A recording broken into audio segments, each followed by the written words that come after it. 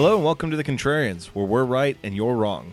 I'm Alex. I'm Julio, and thank you for listening. If you like what you hear, head over to Apple Podcasts to subscribe and leave us a 5-star review. Help promote the algorithm and spread the word. You can also find us on SoundCloud to subscribe and review. And don't forget to visit our main website, wearethecontrarians.com. Follow us on Twitter at Contrarian Prime, and to like us on Facebook, visit facebook.com/Contrarian Prime. And if you have the willpower to keep up with our pretentious ramblings, you can follow us individually at Contrarian Alex for myself and at Ovnio for Julio. That's OVNIO. Now, time for the podcast.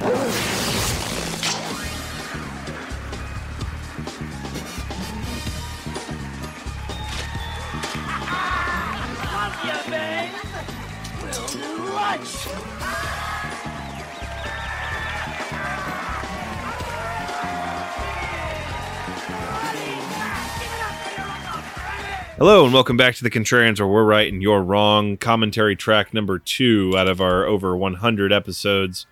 Only the second to enter the final frontier of full-blown commentary track. We've been teasing this one for a while, so it should come as no surprise. Joined as always by my co-host Julio. Hello. Julio. Good Hi. evening. And joining us once again, no stranger to the podcast, but here once again to help us out with a commentary track from Other Worlds Austin Film Festival, Reed Lansford. Reed, how are you doing on this chilly Friday evening? Happy Thanksgiving. Oh, did you say Friday? I did, because it feels like a Friday, but it's actually a Wednesday. I didn't know if there was a timeline we were supposed to. Yes. Well, happy Thanksgiving Eve or Friday. You can edit this later. Yeah, this will work out as it does. But yeah, big Friday vibes today. So, not a Friday, but more of a nightmare. We're here to visit Wes Craven's 1994 movie, Wes Craven's New Nightmare. It is a movie. The 7th entry in the Nightmare on Elm Street franchise. Why did y'all pick this? Like, I was curious because, like, you did like the first one and the terrible remake, and like, was there any kind of? Because we wanted to have you on. We wanted to bridge it. So It's an apology to you, really. We wanted to bridge it because we always try to have you on around the time of Other Worlds to, kind of go into that. And also it made sense coming from the autumn of remakes into this, because this personally is the only Nightmare movie that I truly enjoy. And you and I have discussed that. And Julio, having not found much redeeming from the original, I was like, all right, we'll get something out of this for you. So there is no Rooney Mara? Rooney Mara, thank you. And what's Rorschach's name? Kate Mara. Kate Mara. Jackie Earle Haley.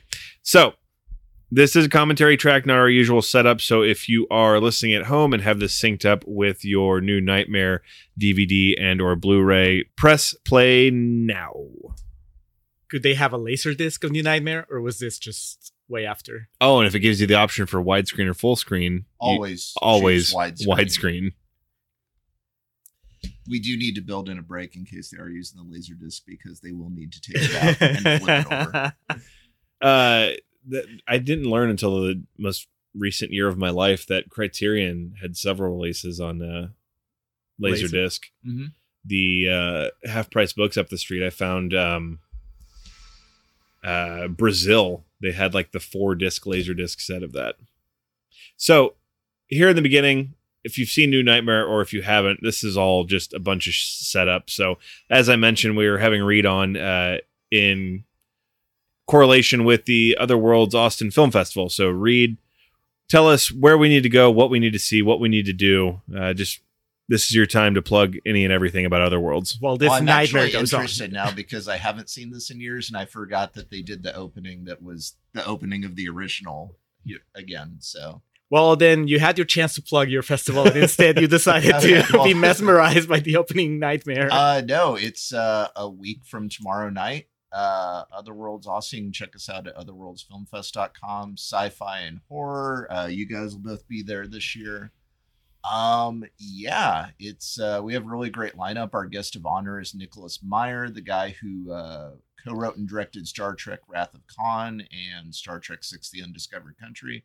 we're actually showing Star Trek 6 with him there, and as well as his film Time After Time. That's awesome. Yeah, and really great lineup. You can check it out online. One I'm really excited about, we have a local horror comedy anthology called Scare Package, was shot here, and we're gonna have a bunch of people from the film here, and check it out and buy a badge. There's still some available. And website, what's the website? Otherworldsfilmfest.com. And Twitter, social media, are you guys? I think we're just at Otherworlds ATX. Okay. And it all goes down at the Galaxy Theater. Galaxy Highland, one of the oldest theaters in Austin. But a good theater. Yes, it is. Great theater. Yeah. I saw Force Awakens the day it came out at 8:15 in the morning at that theater. So they added a very good beer and wine selection in the last year. So, wow. As is the move. All these archaic franchises are having to adopt it. That is the biggest box of Chinese food. But see, it wasn't a box of Chinese food. It's establishing, the connection. Like, I can goof around with my kid. All right, so we're seeing already here we're on the set of a Nightmare movie. And I forgot we're introduced this quickly to Miko Hughes. Obviously, we needed to pay mine to Heather Langenkamp, who, my God, aged very well. Still looks great today. Yeah. Does she do much of a convention circuit? I think so.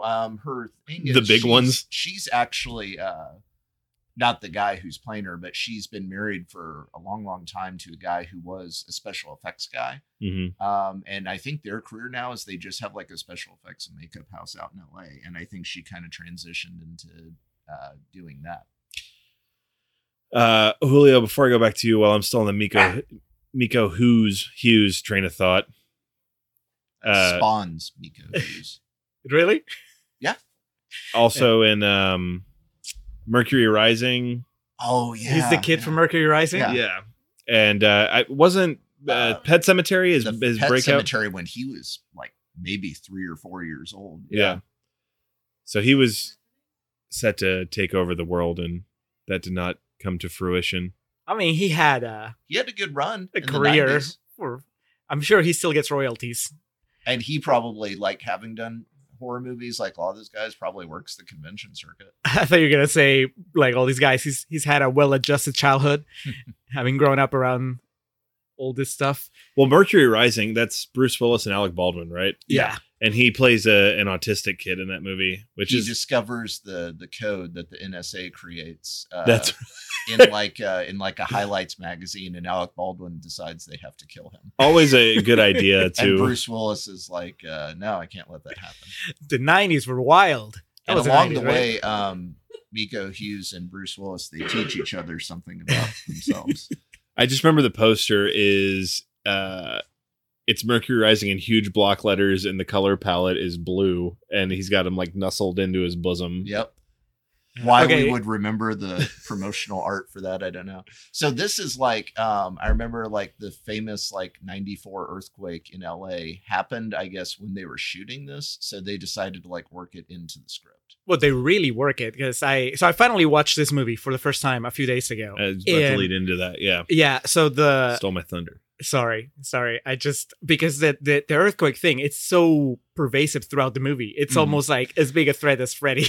Yeah. And it's one of those, it's kind of the happy accident of it happened in real life, and it works into the story. Isn't there a part like the house, there's stress fractures in the house that are in the pattern of the claw? Yeah. So, I mean, yeah, it's kind of one of those happy accidents. Who's homeboy here? The husband, is he of any note? I don't know. Off the Who's top of my this head. stud? He doesn't hang around long. So spoiler, sorry. Julio, we watched the original for the podcast. Was that your first time seeing the original? I can't remember. No, it was my second time watching it beginning to end. And you committed to it after this when we decided we're going to do this commentary track. You watched 2 and 3. Yes, because you told me Heather Langenkamp was the star in this one. And so I felt that at least I owed it to myself and to her to watch the other Nightmare movies that she'd been in, which would have been the third one. But then I didn't want to jump into the third one, not having watched the second one. So I watched Frey's Revenge and then Dream Warriors and then this one. And I'll tell you right off the bat, like my main takeaway is that she is a much better actress in this movie than she was in the other two, which makes sense because she's older and I guess she had, time to hone her craft. The first movie, I think, was her like first role ever. Warm Milk. I think Gross. I know it was Johnny Depp's first, but Yeah, she didn't get an introducing Heather Langenkamp, but maybe they can only introduce one person at once, and they pick Johnny Depp. So obviously Reed wasn't here to discuss the original. He's a massive Nightmare fan. I do enjoy this series, but can also admit its flaws, like we were talking beforehand. Like 5 does nothing for me, and I really hate 6. And for context, also, since we are the contrarians, where we always bring up Rotten Tomatoes, this is 80% on Rotten Tomatoes, which is, aside from the original, I imagine the most highly ranked. Yeah, Roger Ebert gave this a good review. The original was 94%. Yeah. The original is a very, very good movie. But I think you could even agree having Johnny Depp in that distracts from or draws attention to how awful everyone else is from an acting perspective. Even his like autopilot at age 19 was still vastly superior to almost everyone else. Who got top billing? Who was the cop? John Saxon. Don't you dare talk shit. I was going to say John he's Saxon. Clearly the most polished in that movie, and arguably this. That's why they brought him back Saxon in is this a one. national treasure. John Saxon is great, but And he shows up a bit later in this. Yeah. so As would you John two Saxon. As John. would you two agree that that she's much better in this movie? Yeah, well, Okay, she's better in 3 than she is in 1, and she's better. Right, there's here a than she is in progression. She had three. had a decade to separate she this. She had these movies. She was on a sitcom in the late 80s, early 90s, but I think that was really kind of about it. It's a weird hill to die on, the Nightmare franchise. But as we've seen, I mean, if all this is the jesting last aside, movie- yeah, like as we've seen, these people that are in these horror franchises can put their kids through colleges based on that alone. So. Yeah. A lot of them were talking about when they would start to come out on DVD, the introduction to the DVD format. They're like, I'm getting all these royalty checks now. For this thing that I did 20 years ago. What was that? We were talking about something recently where my whole explanation for, I forget what the movie was, but talking about people going for it is that still to this day it's pervasive in the sense of a slasher franchise. If you can get in when it starts and give your all and latch onto that, there's still money to be made with that. Like I don't fucking the people whose careers were made by Saw that will never act in anything else. It's pretty impressive.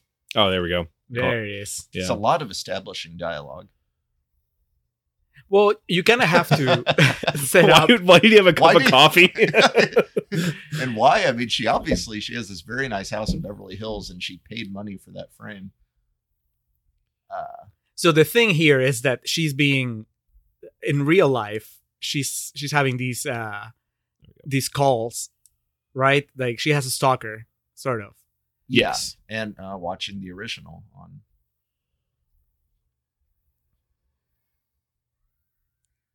That kid can scream. That kid is Miko Hughes. Miko Hughes can scream.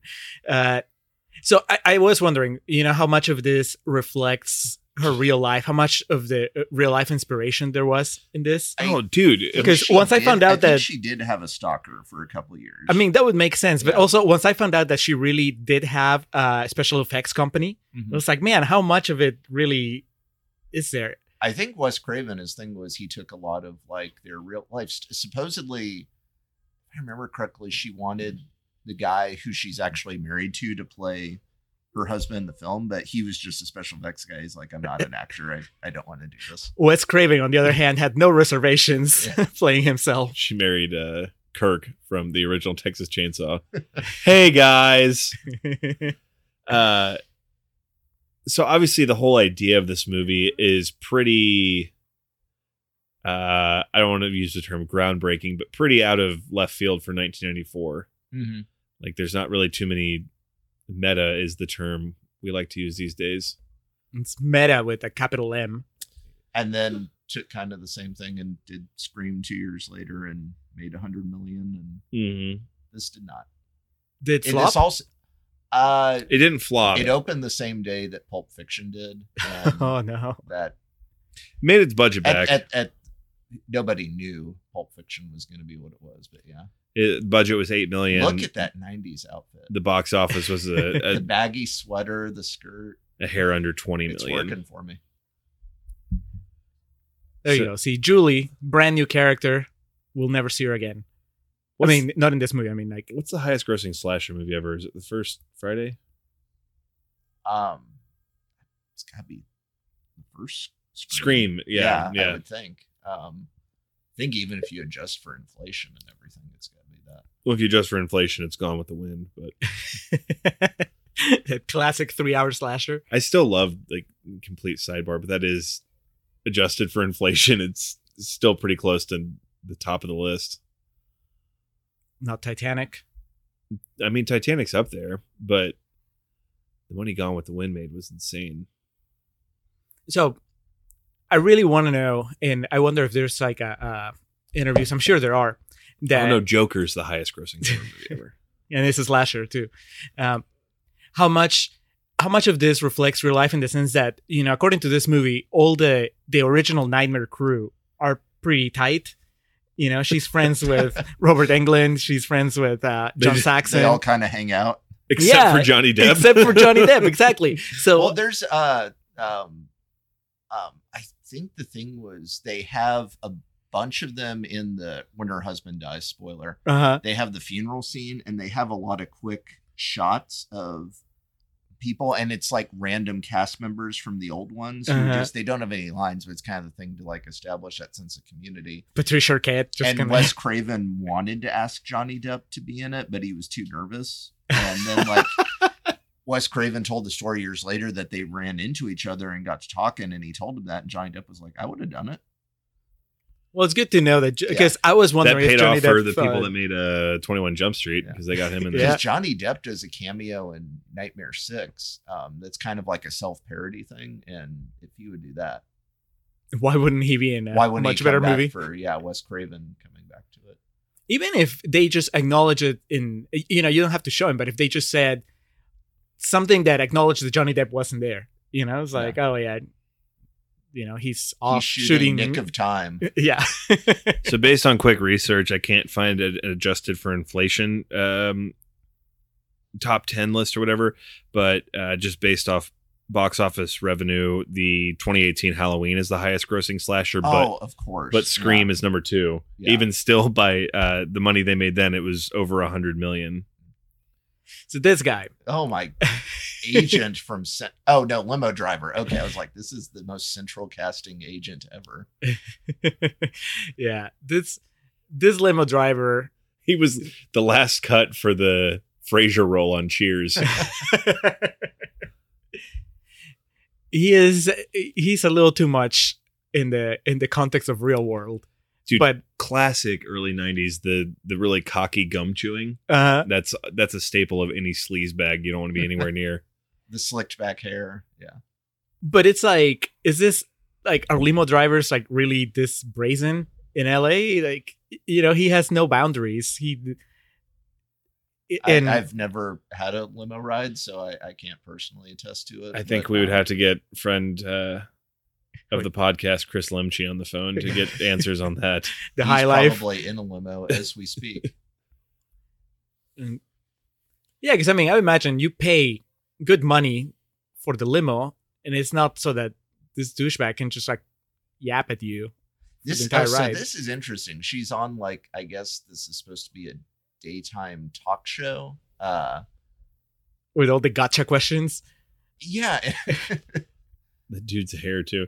This is little kids. Really funny. Yeah, all the Freddy, but it's also some very, very small studio audience. So I'm guessing this is like local syndication. This isn't national. Reed, do you have any insight? More about this shit than I do about why these movies from the early to mid 90s all, no matter what facet you watch it on, all look like VHS.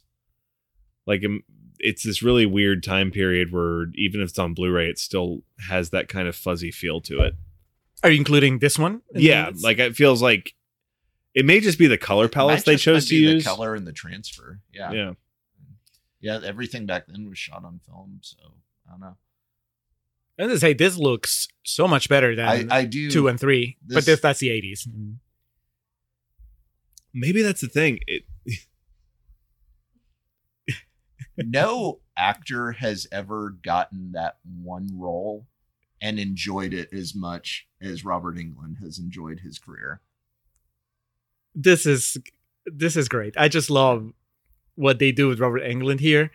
It's great because he's like hamming it up here and kind of making fun of what Freddy became, but it's also, I think Robert Englund so enjoyed getting to do that in the movies that, you know, yeah, he's one of those guys I would like to meet, but he's apparently quite expensive to book or get like a photo with or something. Get 30 seconds to talk to him. But then you know, once he gets Their off the Freddy makeup, buy them the mask. They just got them the shitty sweaters. I do. Obviously, it doesn't pick up on the commentary track, but if you're watching this, we just went through possibly my favorite part of the movie, which is the daytime talk show version of the Nightmare on Elm Street theme. That's like the funky jazzed up version. The jazzy, the Donahue theme. Yeah. Yeah, see, this is what I'm talking about. Like, once he's not Freddy, I really like how he plays himself. It's just like this really down-to-earth guy. By every account, Robert Englund is like the nicest celebrity you can meet. So I think that's true. You just have to pay top dollar. You do have to pay top dollar. Yeah. He knows his worth. What can he say? I'm Freddy. Yeah, I mean, God bless him. I mean, wouldn't you charge for that if you got that? So I'm still stuck on this film thing, and I'm starting to think it's it's your eyes. It's like they're like we're all answering this question for me. Maybe it's because there was like the use of better lighting and shit, and so it looked the transitional period from the late 80s to mid 90s was different. It just always plays tricks on my mind, I think, or my. I mean, a lot of these weren't big budget movies either, so. So this thing, she's like, oh, it's Sarah from New Line Entertainment. Like this kind of stuff you're talking about wasn't, you know, the thing yet for the self-referential, like The Player. I think was maybe kind of the first to where the precursor to New Nightmare. Yeah, but see, like this is like we're going to talk about the actual studios and people and how. This is where my heart sank a little bit because you know we got back to the limo driver. I was like, fuck, he's gonna be around the entire movie. But thankfully, that's the last time we see him. He had a whole subplot, but they were like, this is running too long. We got to get one more show a day. As much as we like the Freddy kill of the limo driver. All right, so do you think this is really Sarah from New Line? Or is it an actress playing? No, I think it is, because I know Bob Shea plays himself. Yeah. Because of course he does. The mythical Bob Shea, the man responsible for the shitty ending in the original Nightmare. Yep, and that thing made $30 million in 1984 and created New Line. So it's like, damn right I'm playing myself. The man all you want. But. As I mentioned on the episode, they call it the house that Freddy built. Yeah, and he was on the stage when Lord of the Rings won Best Picture. Oh, nice. Yeah. He's definitely a better actor than Wes Craven, I would say, just based on this movie. Because on this scene, I wasn't sure if that was Bob Shea. I was like, that doesn't work in the current era. What, the low cut top on the girl delivering coffee? Yeah. When it stand in a. Since you want to be a star, don't you? Weinstein world. I do love the addressing this movie. Basically, just concedes. Well, as long as you fuckers are paying to see it, we're never going to kill off the main guy. So do you think again? I just can't noticed get the Warhol of Freddy Krueger in the background. I want that above my bed. So do you think that this is also again like some sort of like mirror image of I hope that? That still is like in Bob Shea's office today, next to the Best Picture Oscar for Return of the King. Sorry, what were you saying, Hulu?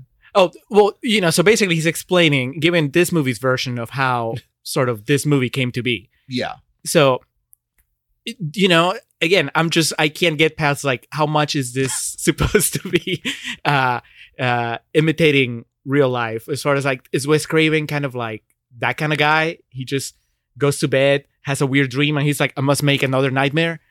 No, I think this is a lot of him venting his frustrations too. I mean, it's well documented. The only reason he came back to do Scream 3 was so that New Line would let him make that movie with Meryl Streep. Miramax? Miramax, yeah. Oh, I'm Music sorry. of the New Heart, Line. yeah. Yeah. Miramax did the first 3 For Screams. this one, I'm not sure of what led him back to it. I know Wes Craven had a famously kind of up and down career. But I know he's very candid about how he feels about the Nightmare sequels that he wasn't involved in. They have like that they have that multi-hour Friday the 13th documentary. There's also one about the Nightmare franchise, and he's obviously a big part of it.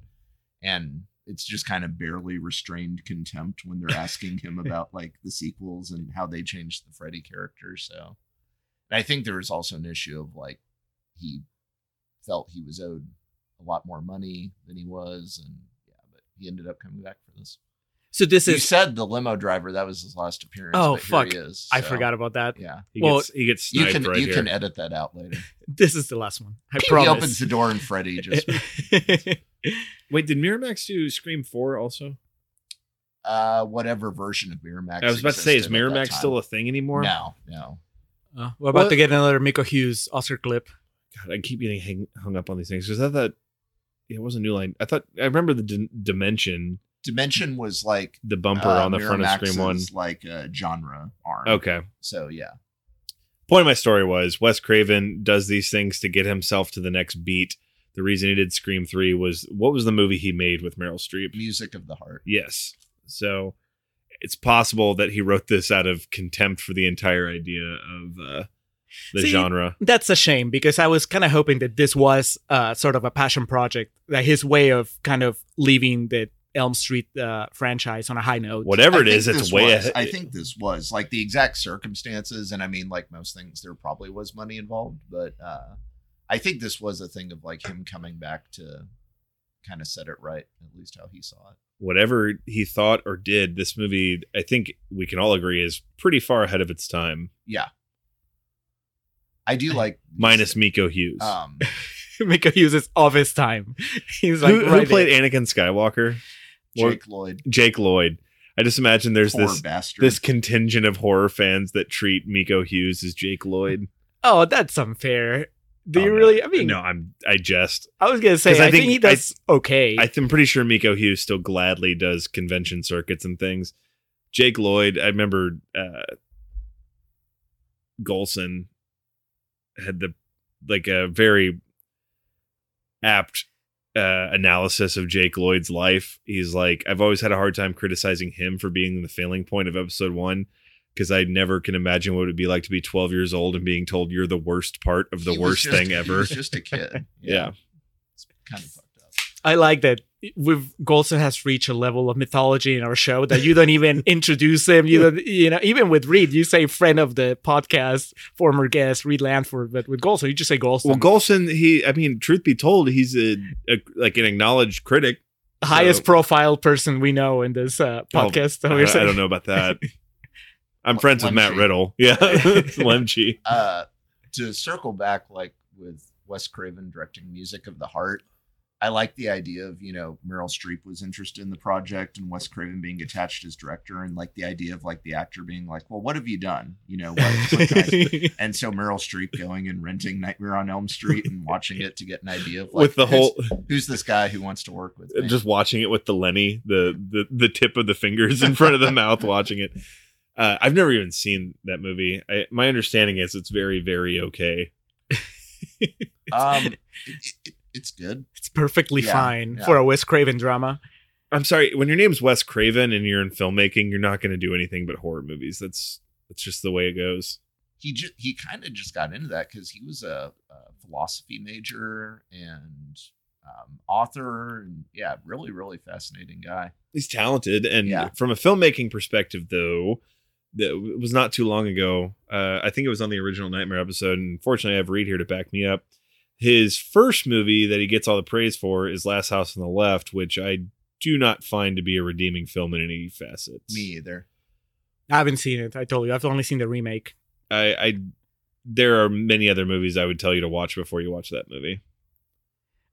It is at this point that I have This to for one. I have to praise Heather Langenkamp again because we're like we don't have the sound like really turned up, and just her facial expressions are on point every time that they cut back to her. I think it's just so much better than she was before. We always use the phrase, or at least I do, polished, and that's how she comes across here. Polished actress, like she's an actress. Yeah. So how weird must it be? I mean, I'm assuming she was already married because you said that she wanted her husband to play the husband role here, right? Wes Craven was like, "Oh, can he do it?" And the guy was just like, "Yeah, I'm not going to do this." But it's still really weird to be in a movie where my name can't be on this.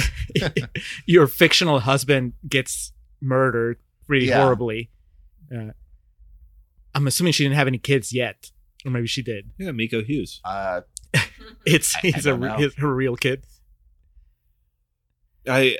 There's always something very admirable about stage kids. Like, I always think it's so fun to watch the kids that think if they emote very like broadly. Acting. Yeah, exactly. There's and most of them were just unbelievable little shits. Oh yeah, too. That's you mentioned it a few breaths ago, that not Nightmare, but the Friday the 13th, the comprehensive documentary on the first 8 or whatever. The dude who played Jason in part 4 just talked about what a little shit that Corey Feldman was and just unbearable to work with. And every time he got a hold of him, he thought about really killing him. And that was even before Goonies, before he like had some stroke to where he could act like that. Yeah. So. But see, that obviously doesn't keep you from getting work because, I mean, Corey Feldman went on to, make even more movies. He had a few years before the bottom fell out. Yeah. Yeah. Was the Lost Boys? This is diverted into Corey Feldman talk now. Was Lost Boys, the last of it? As far as mainstream, License to Drive was after Lost Boys. That was both Corey's, right? That was both. That was kind of like getting De Niro and Pacino together in that era. That was their righteous kill. Yeah. Well, so I mean, I would say it because obviously Miko Hughes made a bunch of movies after this, but that doesn't mean that he was just a joy to work with. He could have been just another little asshole like Corey Feldman. I was just generalizing. I don't know about Miko Hughes. Could be a very nice young man. I don't know. He seems like an adorable kid in this movie, but he definitely also seems like someone who, all due respect, peaked as a kid. Like who was the little boy in Jerry Maguire? Jonathan Lipnicki. But Miko Hughes had several movies. That kid, I think, had Jerry Maguire. Well, he did Home Alone 4, I think. Wasn't he the new Kevin? So he had Jerry Maguire. He made an attempt. That's what happens, though. That really does. Like it's proven that like some kids are great actors as little kids, and then they just kind of grow up and they're not good at it anymore. He's starting to fall asleep. Here we go. This freaked me out. So this is kind of thing like my. Is that a Bronco?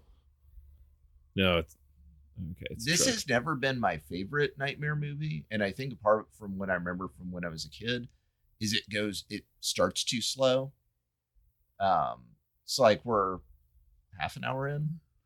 But the stuff that's happening, at least I find interesting. The whole like behind the scenes of Heather Langkamp's life. Yeah.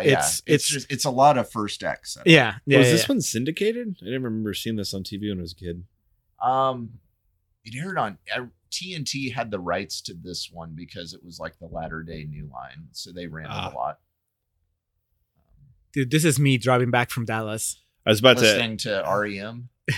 Singing, trying to keep myself awake. Does he slap himself in the face? I don't remember because I certainly do that. When I drove back from Dallas after a WWE pay-per-view in 2017, this was very much me. I had to pull over at a rest stop and like run laps around my car for like 20 minutes to wake myself up. I think I had a close call once, and then I was like, fuck it. From now on, I'll find the next gas station or HEB or whatever and just like take a nap in the parking lot. Oh, I'm not that big of a heathen. What do you do? After that, I get a hotel room like an adult. Oh, no. I run myself a nice bath. And then I grab a bunch of shit from the breakfast bar the next morning and then go for it. Oh, man. Yeah, this shocked me because I really didn't think they were going to kill her husband. I love that last shot of him looking at his, know yet. At his chest. Hey, what's going on? Yeah. and I think it was just that logic of there's no way that she would let her husband die in a movie that's sort of based on her life. But yeah, maybe that freaked the real life guy out. It's like, no, this is just too close to home. Yeah. At the same time, you know. Ooh, a scrunchie. Hell yeah. Oh yeah. A lot of good early 90s fashion going on here. So this A lot of plants in that house. one of the big questions I had during this movie, as far as procedure goes, because these cops are like, oh, that Hitchcock.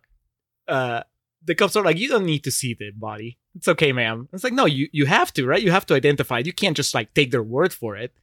You see the face. I think isn't the thing like she pulls the sheet back. No. This cop, the cop that's here at the house, he's like, no, ma'am, you don't need to see him. Chase Porter. Was Chase Porter your husband?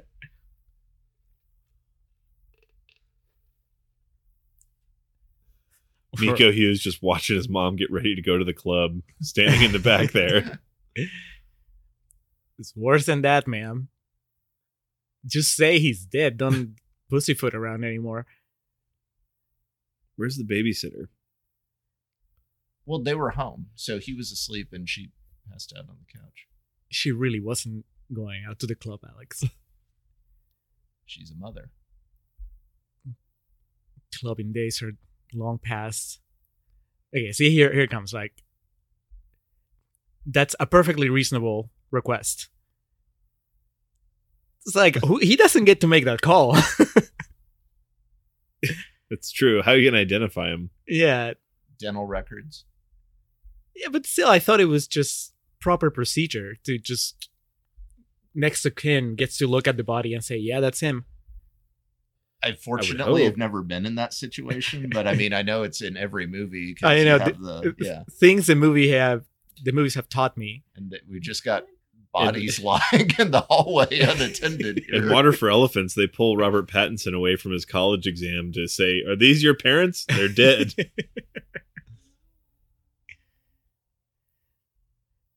Yeah. Is that like the Saw?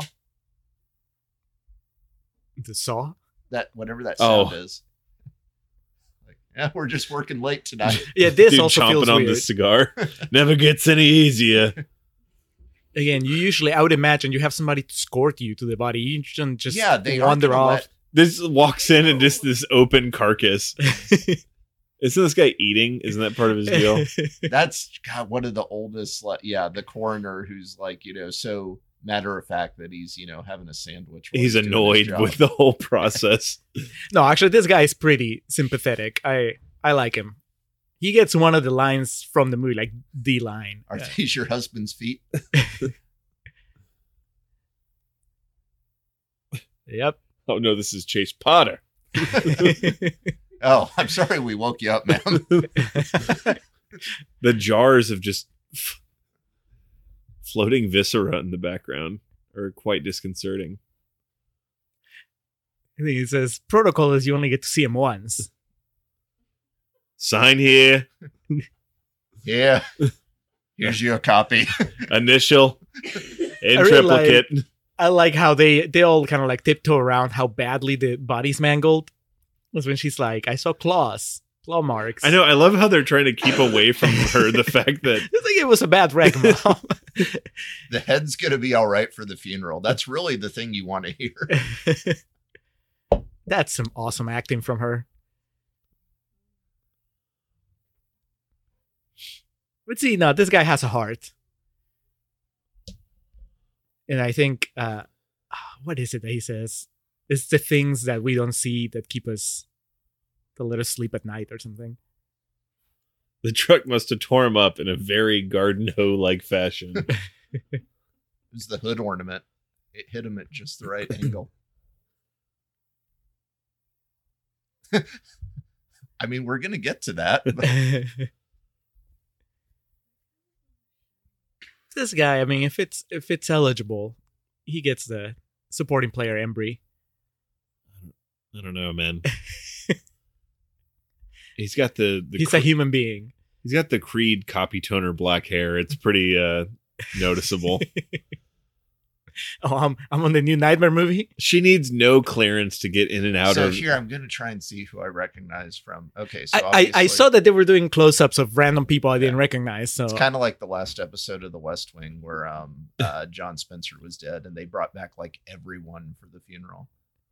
Okay, so Bob Shea, England, Tuesday Night on the left from Part 4. For the people not watching Wes, it, I just John want to make shit Saxon, up. Like, who was the that guy? from the first one? Tony That's the guy that dies in in jail. In jail. Yeah, Okay. who's wearing a leather jacket to a funeral. Very Man, they considerate. didn't even give him a line. That guy just I gets think those it's two more close-ups. of like a a nod. a wink for if you're a fan. I just wanted to like make up shit for the people that aren't actually watching this as a commentary track. Be like, Dom DeLuise, what the fuck? It would be pretty horrible if you had the Weinstein brothers in the background. Oh God. Harvey Weinstein just rubbing the shoulders of Heather Langenkamp. Rising star. It's gonna be okay. Oh, dude. Yeah. Okay. So this begins the discussion of New Freddy. the new Freddy look. Reed, you say you don't like it. It's too rubbery. It looks too makeup-y. I don't know. So I like it. He looks Yeah. remastered. You know, like when you play 80s, give me 80s putty on the face. but I think it marks the difference. You know, like when you play a Super Nintendo game of a franchise that you'd only play on the NES, and you're like, oh, this looks different, but you know, It went fresh. from 8 to 16. Oh, there's Homeboy. Yeah. Yeah. Look at that rug. She has no parents, but she has John Saxon on the scene. That is a Brillo pad that's been spray painted. No, There's whole movies going back to like the 70s where he's like completely bald and not wearing anything. So that's the bet. Like he kept it up for decades. My thought is Okay, yeah. So I'm sorry. I'm trying to see if I spot anyone else. All the way in the back, probably they have the later sequel guys. It's also, you know, kind of brave from Robert Englund to play himself in this sort of movie because, you know, yeah, we were talking about how he looks really nice, like really down to earth and everything, but he also, as the movie goes on, he gets a little creepy. And so now it's just his own public persona that he's putting out there as being, you know, creepy. the image obviously worked. The entire poster for Natural Born Killers was just Woody Harrelson cosplaying as him in this movie. My thing with Freddy is it's obvious that they wanted to intensify his look and make him scarier because he's supposed to be entering the real world. And it's the idea of he's this demon, this spirit. But, Yeah. I don't know. It's not my favorite look. I mean, I think it's like a nice middle of the way I was about to before say- you get to the remake. Oh yeah, Freddy, cut Jackie me off O'Haley. with that bullshit. That's far and away the worst. Yeah. He can still emote. Completely misses the point. Making him look like an actual burn victim is Yeah. yeah. Because Fuck- that's fun. That's fuck what that you want to movie. go and see. Nico Hughes, In brilliant trance. acting. That was Mom, me. you haven't aged a day. Me is at that age watching the Scrambled Spice channel. I wonder if this is like a tape or if it's just like airing. Because she shouldn't have turned it off because she's getting money every time it airs. Well, Where's he I mean, going? actually, isn't it revealed in a minute that the TV is unplugged? So it's just Freddy cable. Every time I watch that shot, it plays my mind every time because I think he's gonna rear back and just deck her in the face. Leave me alone.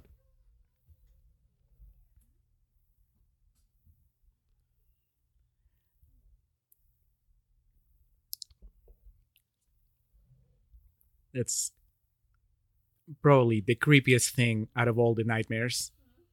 the song. The song, yeah, I think as a running theme, and when it resurfaces in this one, that was pretty cool.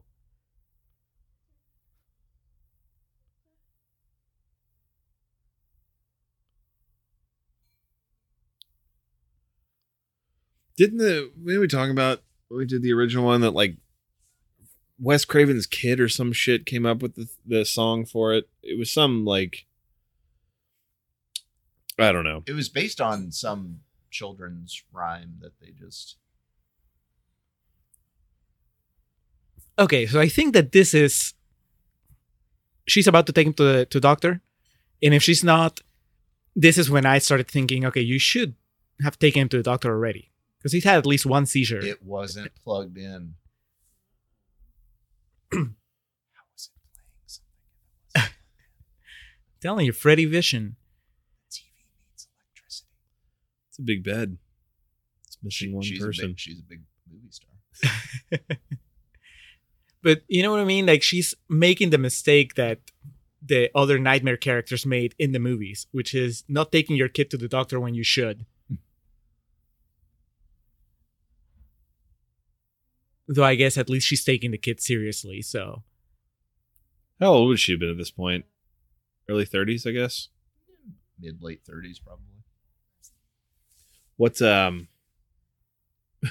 know, this is not a love letter to the Nightmare franchise. It's a love letter to Heather Langenkamp. I thought you were gonna say Miko Hughes. It's like that needs to be. It's a PS. That needs to be the screen cap y'all use with Miko Hughes saying, "Why does God let bad things happen?" Because that's just kind of an evergreen.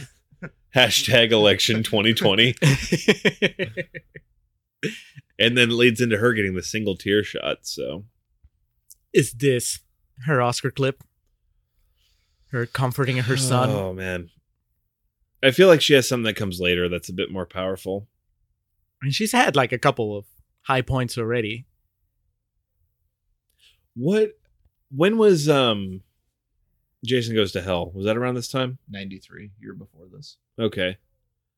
And it ended with Freddy the pulling right. So, and they tried for took them a decade to get it made. Because they were trying even before then. Oh yeah, they To tried make in it. the 80s, but Yeah. Paramount and New Line were neither one wanted to give Put up the other money. one over. Yeah. Well, Is it- even in the final version that we got, you know, they got kind of the dusty double count finish. out. Yeah. But it is Freddy v. Jason, not Jason v. Freddy. Well, Freddy versus Jason sounds better. It Yeah. does. It rolls off the tongue. Yeah. It's kind of like Siskel and Ebert versus Ebert and Siskel. Siskel and Ebert sounded better. This is a really good scene. And this is John Saxon's probably Oscar clip. His supporting actor. Everything Yeah. John Saxon has ever done is his Oscar clip. It's lifetime achievement. What we did a movie recently where like someone was in the movie for like 5 minutes total and got an Oscar nomination out of it. I'm trying to remember what it was. And that would be him in this case. It's probably Shakespeare in Love. Yes. Judi Dench. Judi Dench. That's exactly what it was. She Yep. won for that. Yeah, and she's in the movie for like 6 minutes. John Saxon for New Beatrice Straight Nightmare. has one scene in Network, and she won an Oscar. Who does? From Network, Yeah. she's William Holden's wife. Oh yeah, she only has that the one, but it's a long where scene. They break up, Right, yeah. and she won an Oscar. For Okay, that. that's a hell of a scene though. Anyway, back to New Nightmare. I was about to say Daniel Stern has that one scene in Diner that he should have won an Oscar for. I don't remember. Have you seen Diner? I've seen Diner. The I one remember where he Paul yells at Reiser. her about his records. That's the best scene in that movie. So this is pretty cool, and that she's talking to John Saxon, but at the same time, it kind of highlights the fact that like she goes to John Saxon for this. Like, are they that close? Is this like the next person on the For like? the I mean, for the conceit of the convenience of the movie, script, right? yeah. I understand, but it kind of highlights. I don't know if it's intentionally or unintentionally how lonely her life must be. You know, it's like your husband dies, and then the next person you go to is the guy that you she's started. hanging out with all these B and C list actors. So much so that you're not paying attention to your child climbing up this giant apparatus. It's Entourage, but with below the title. Dude, how awesome would it be? Like Wes Craven's Entourage, and you have John Saxon. In the Jeremy Piven role. No, Craven would be on the Jeremy Piven role. John Saxon would be like one of the. Why would they make a children's that play would be set. welded shut. Yes. Yeah, you couldn't do that. I mean, if that was real, she would have a hell of a lawsuit on her hands. Might have been America. worth it to let him fall. Yeah. Oh, the payoff as to why he's climbing is really good. And she has one of my favorite Heather Langenkamp moments is coming up.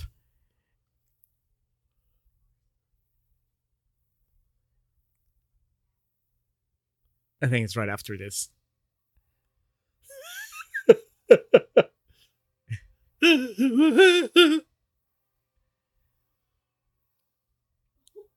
Oh yeah, because they have the. I'm fairly confident. Oh, it already happened. Both Never mind. Reed and I had that exact same outfit as kids growing up in the 90s. Julio grew up in the mid 60s, so I just had a He had a loincloth. version Yeah. of it. I love this. It's clearly a grown man falling through the air. Call the lawyers.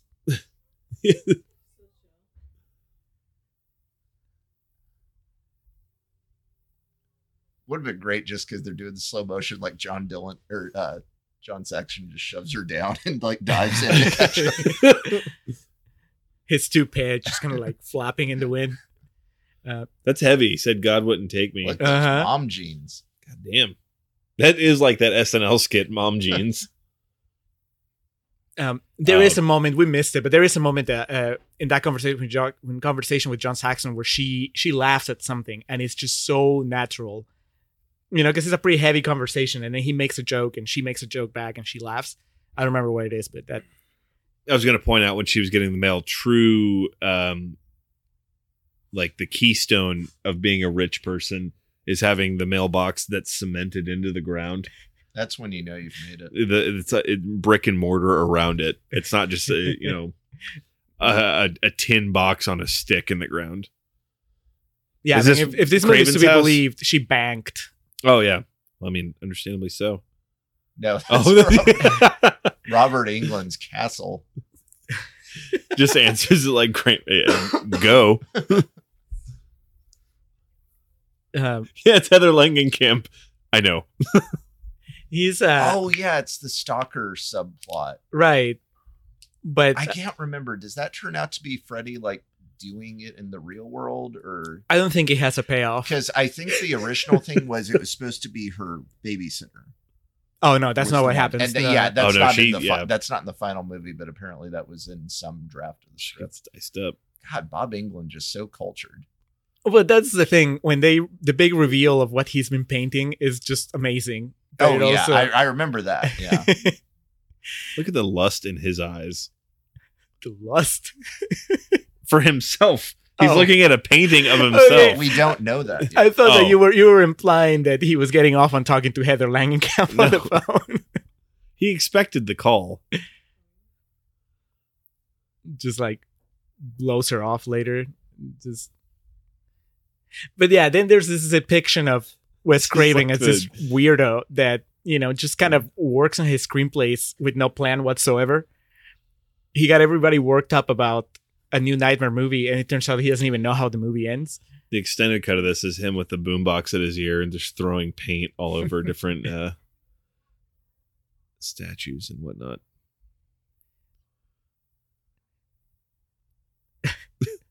Robert Englund. Insane. Like that. Heather's the we can't talk over the phone. You know, they just cut to like the van parked across the street from her house. Freddy's in the back with the styrofoam cup of coffee listening. Freddie and Robert Shea.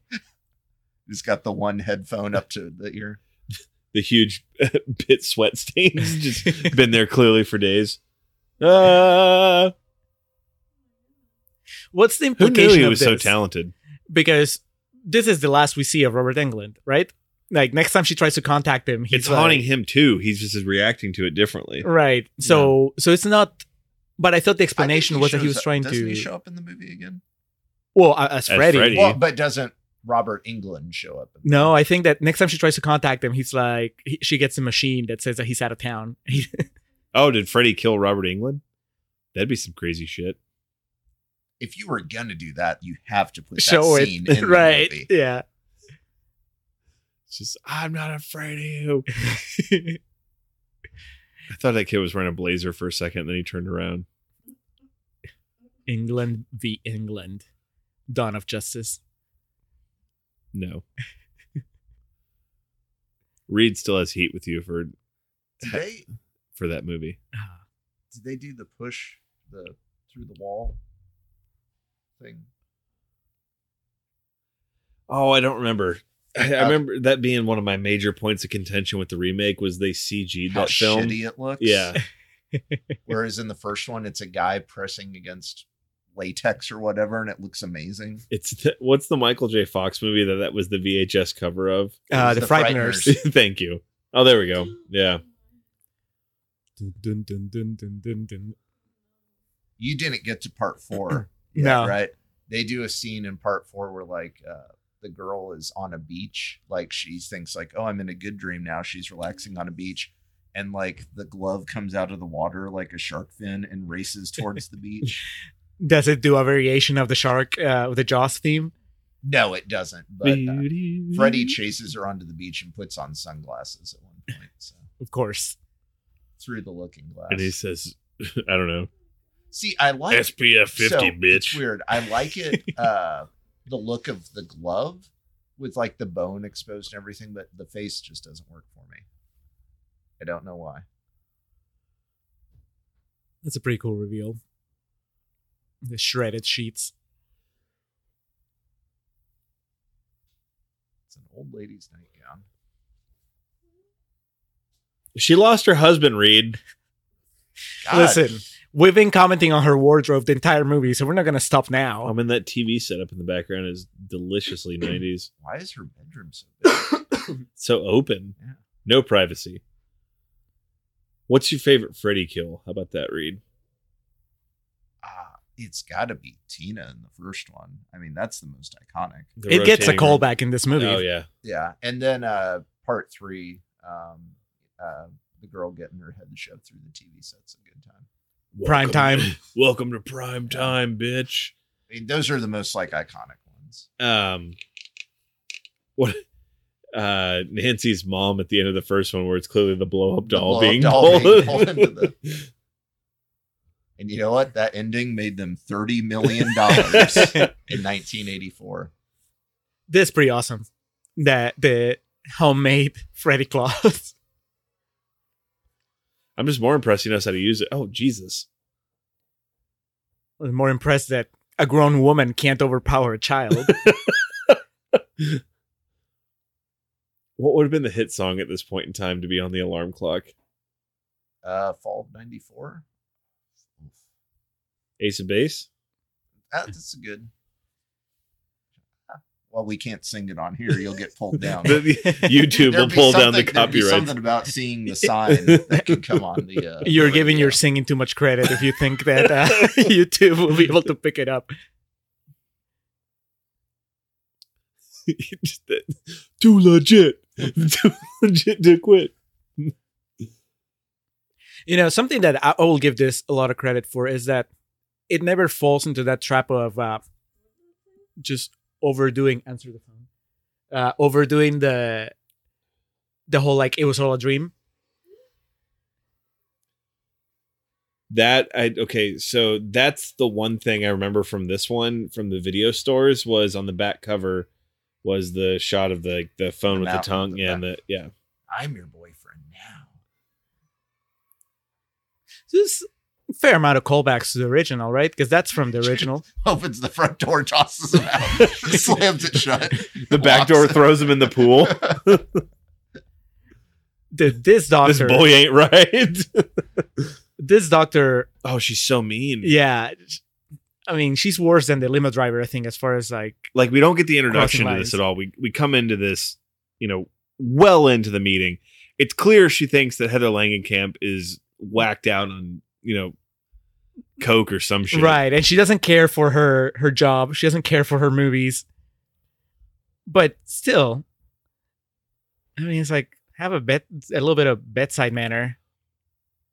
Are her eyes really that piercingly blue, or was this? Yeah. No, you're just in love, Alex. Apparently.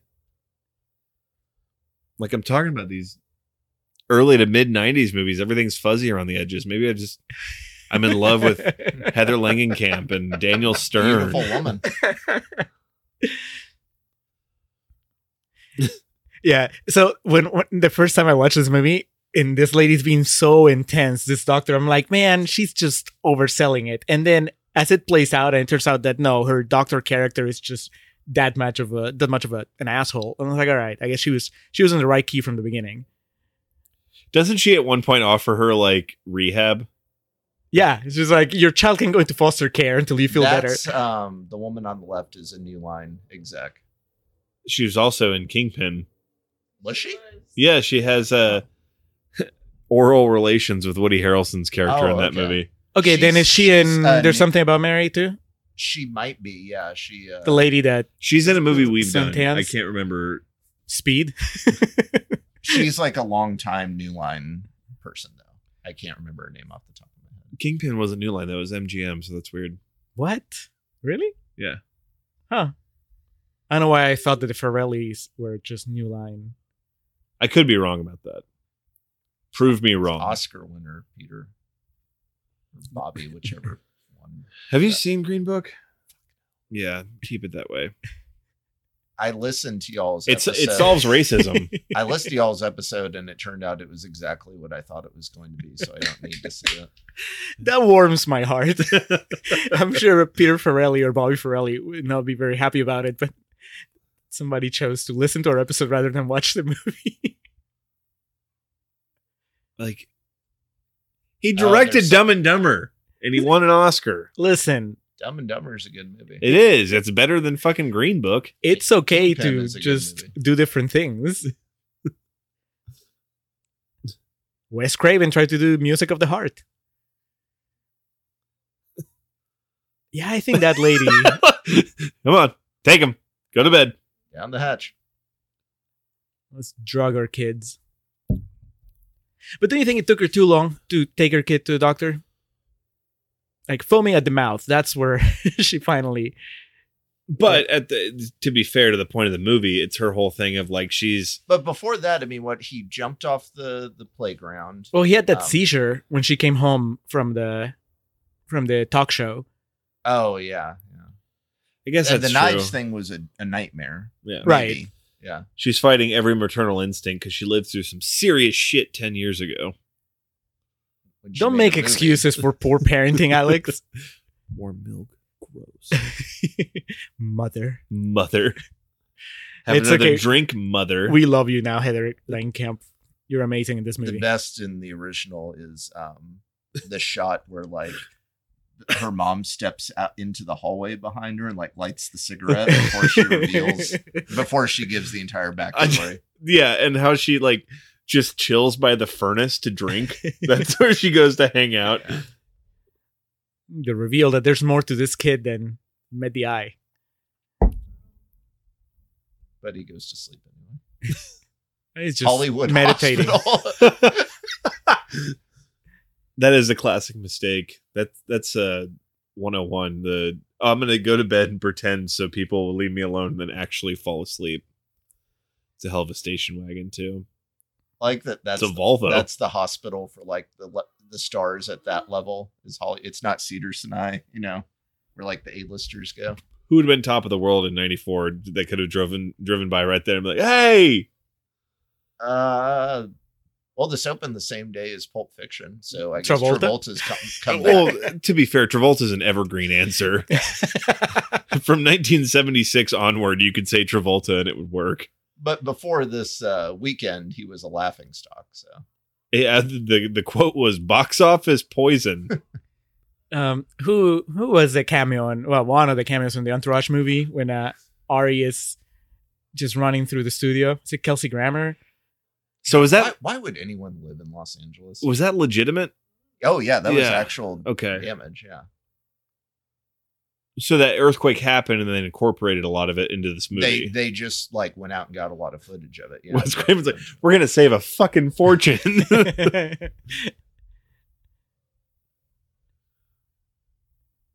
She's drinking an actual like It was a Dunkin' Donuts. Dunkin' Donuts. Yeah. Was that really like? Okay, so it was an actual brand. she's still in California. God, She's now in Jerusalem. Oh, that's right. She's going to Wes Craven's mansion. He lives just out East Jesus nowhere. This is like in the 89 Batman where he's taken Vicky Vale to the Batcave for the first time. Yeah, so this depiction of Wes Craven. He should just be nude in a bathrobe. Wes did really well for himself. My God. Well, talk about income inequality. All that Last House on the Left money. I was about to say the woman just walking into frame there. This is him currently living off the payday loan he took for Scream. What are those little statues he's got back there?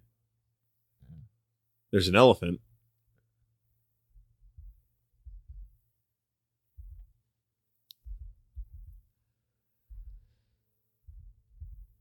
All right, we're learning more and more.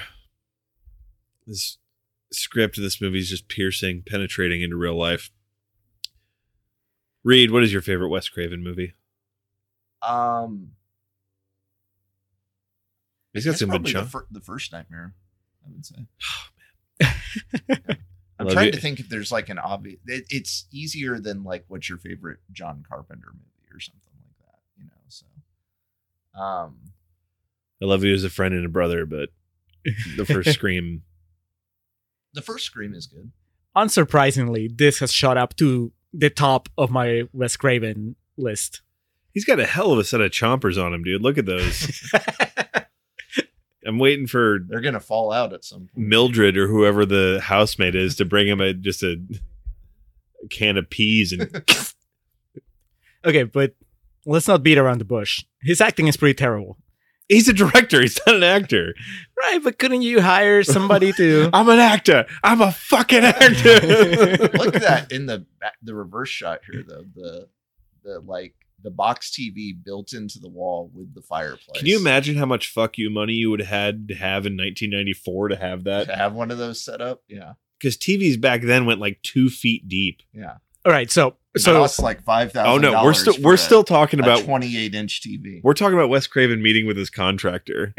No, but I'm going to have a 35-inch TV built into the wall. But we're assuming Mr. Craven, it's not practical. We're assuming they're shooting this in his. It's not practical. Make it happen. I've got New Nightmare coming out. God damn it! So this is his real house. You think that they shot this in his house? No, I don't know. Wes Craven seems like a much more modest individual. That's why he put himself in this movie. He probably had a ranch somewhere in Oregon.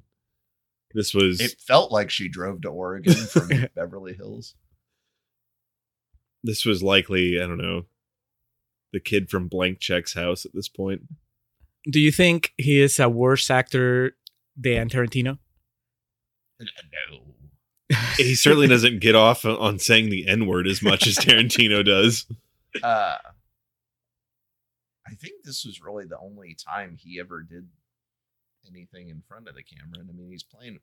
It fits the material. Yeah, I don't know what your problem is here. He's pretty bad, man. Julio's had this vested interest the entire time, just waiting for this scene. Just major takedown of Wes Craven. Office. Love that computer. Classic. It's just not as romantic. Everybody is. I love that look, picture. there's a Johnny Depp cameo. That's a real picture, though, Yeah. from the set of that. Because what was the thing? Like, it would take him like 4 hours to get all that makeup on. Yeah. So And then he would have 2 to hours at the end of the day to take it all off. get in character just by listening to God knows what at the point. So you think that they had to like... Now, this is something, they wouldn't have. You wouldn't be using that program in 1994. You wouldn't have Apple IIe writing. That's what Josh Baskins plays in Big. the text game in the opening scene. He has to type his commands in. I'll be right there, Mom. So you think they had to get a release from Depp to use that photo? I don't know. Realistically, yeah, they probably did. Yeah, so, I mean, they had to ask him then. At least that thing. Trying to ruin Wes Craven's anecdote? What do you have against this man? Got some shoot heat over here. He's dead. I mean, have some respect. Far be it for me to call the man a liar, but no, he probably just got his lawyers to do it. I love that Freddy, Mr. Cellophane shot. He's just with the jazz hands.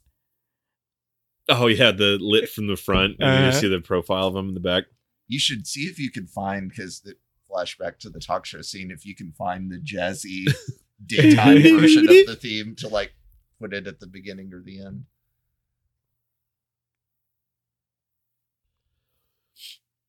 So I didn't do as much research, but my guess is this did not win as many Oscars as Pulp Fiction.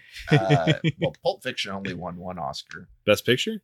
No, best screenplay. But so yes, Pulp Fiction did win more Oscars than this movie. What won Best Picture that year then? Your favorite Forrest movie. Gump. Forrest Gump did? I know Tom Hanks won, but I always thought Pulp Fiction won. The problem is that because this is a sequel, it did not qualify as original screenplay. It had to compete with adapted screenplay. She has a cabinet, like a cabinet with the TV in it, but it comes out from the wall, so she doesn't quite have it as good as Wes.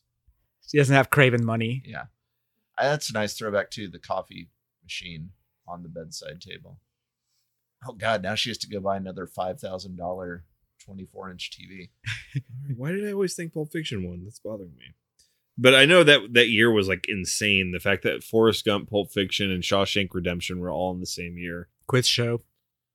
Yep. Great movie. Yep. And four weddings and a funeral. That is weird that Pulp Fiction only won screenplay. In the long run, though, I mean, of course, in the moment, that's one of those things of that year at the Oscars was the definitive. The party's never going to end. We're going to be producing quality like this forever and ever. And now, Avengers Endgame will be nominated for Best Picture. Don't you start.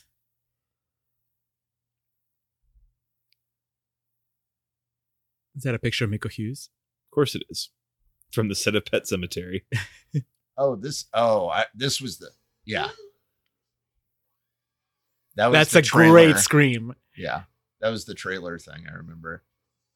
I will give you this. The mask looks so much bigger on him. Like it's because he's wearing a full it's like tucked into his like, it's not just makeup, it's like a head on top of his head. Yeah.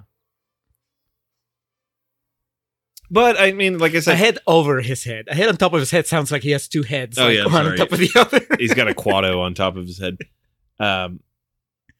This is the first one where he's wearing an actual like prosthetically made mask as opposed to just makeup on top. Yeah, little pieces put on one at a time. But like all of it's, I really like it because he's scary looking. The colors on his sweater are darker. Like you brought up, the glove looks more sinister because the bones are on it. Yeah, he's super Freddy.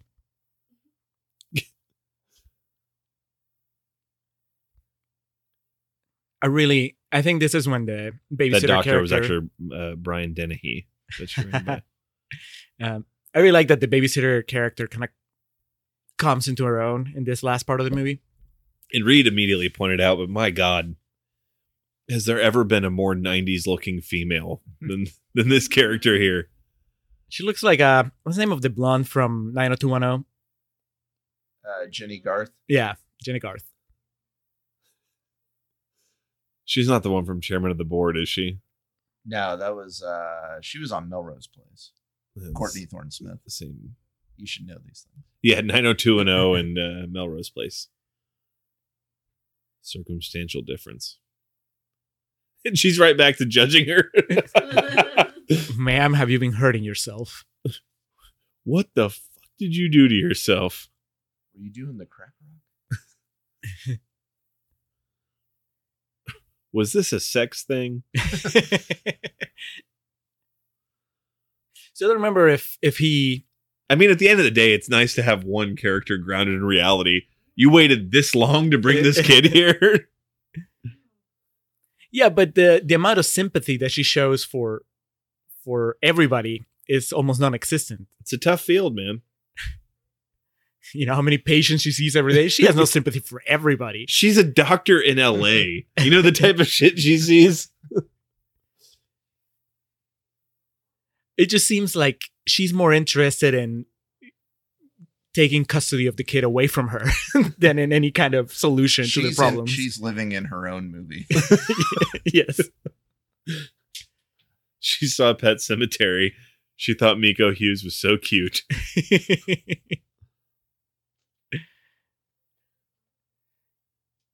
What's the gig on her head from? Oh, she hit it on the coffin. Fell, and hit on the coffin. This is where it's revealed that the Doctor has seen the Nightmare on Elm Street movies, or at least is aware of them. Okay, well, that gauze will be $60,000.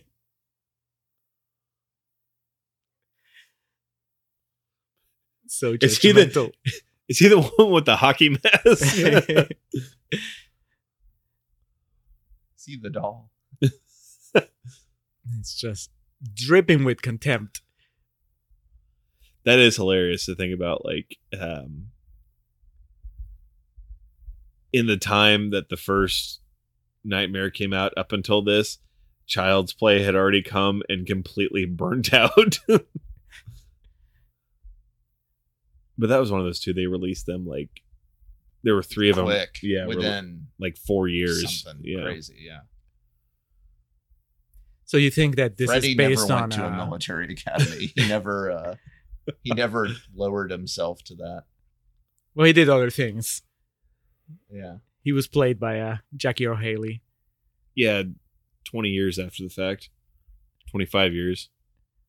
In a really bad movie. Not Jackie Earl Haley's fault. No. Although I think he was sedated, much like Miko Hughes, for that entire movie. Just he thought he was still on the set of Watchmen. God, what a gorgeous set of hair.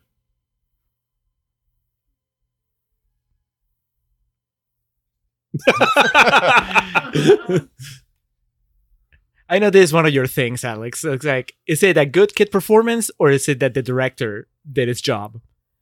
I don't know. I mean, I'm kind of ripe for the opinion that Reed had that this kid could have been kind of a little shit, because all due respect to Heather Langenkamp, Miko Hughes probably would have been the high profile name for this project. That is upsetting. Because this was after Pet Cemetery, but I'm pretty sure this was strapping her to the chair before Mercury Rising. Oh, okay. Okay, well, that got me. I forgot that this was It got me too when I was watching it. Because I mean, I know the lead doctor is well-meaning. Why'd she take that bump into the bed? Bitch, just dove back first into that bed. I don't know. Slaps you.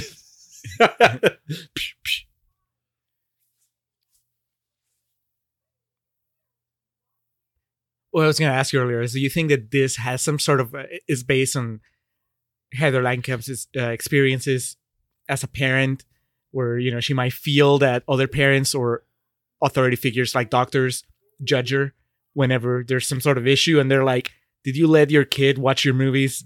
You know, is he growing up in this sort of toxic environment? She's got the gray back. Her responses all seem very genuine. I mean, she's easily the standout in this. Shouldn't that door have been locked? If she could get into the morgue,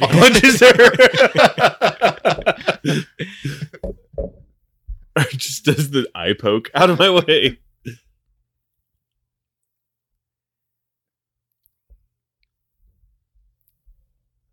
So which New Line executive is that one? That's so she's like, I don't think she ever lets him sleep. That's she was in the Nightmare on Elm Street movies. That was Beth Newline. Oh God, 90s girl has changed clothes again. No, she was wearing that. Oh, was she? Yeah. Okay. It's all very billowy and gin blossomsy. It was a good time. It was a simpler time. Party was never going to end. It was before smartphones and the Marvel Cinematic Universe. Turn around, nurse just has the gun. You have to understand, I took an oath to protect that child. So what's the idea here? That she is not allowed to take her kid?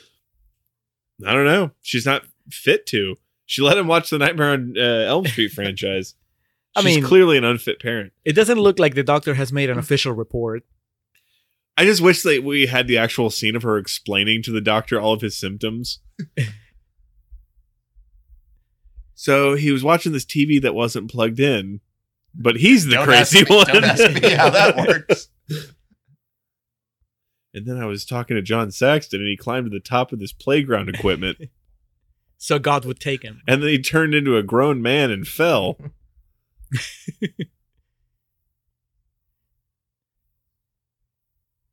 She's going rogue.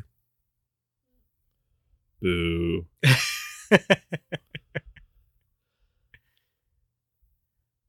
They never really explained the gray hair. I mean, it's just stress.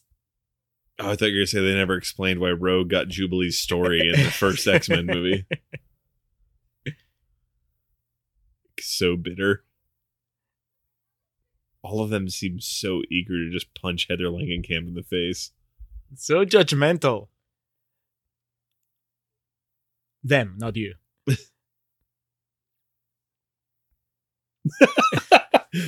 What a cunt. This is the doctor's heel turn. Like full on. No, this is the full-on heel turn here. Oh, yeah, the syringe. Yeah. How they play the switcheroo with the syringes.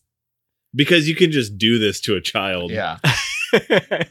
You are opening yourself up to all kinds of legal troubles. Well, it was a different time, Reed.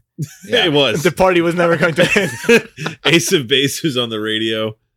Earthquakes were falling by the wayside.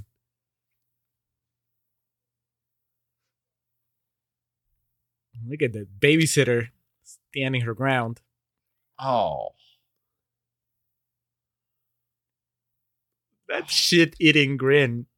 The staff of this hospital. Again, they work in LA. We have no grasp of what they see on a daily basis. They know what's better for their patients than we do. Look at the babysitter getting her chance to shine.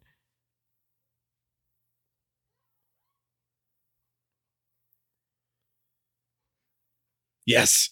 The cut to the yawn. A staple of any great Nightmare on Elm Street film.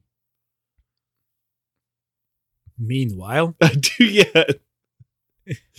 Do you think Kevin Bacon shows his kids the first Friday the 13th? It's becoming more and more pronounced in between takes that Wes Craven just has, gray color 2 on a paintbrush and is just running it through her hair. Gotta give Heather Langenkamp props for the patience, the restraint that she shows in this scene. To be fair, there's 2 armed guards right there. Yeah, we've seen the Nightmare movies. You're not getting near that kid. I mean, I'd like to call my lawyer. Yeah. That should be the immediate go-to. Oh, Lord. Now she needs to slap him. Start slapping the shit out of him. She'd be like, remember what happened to your dad when he fell asleep? Jesus. He doesn't know that yet. That was too much for him.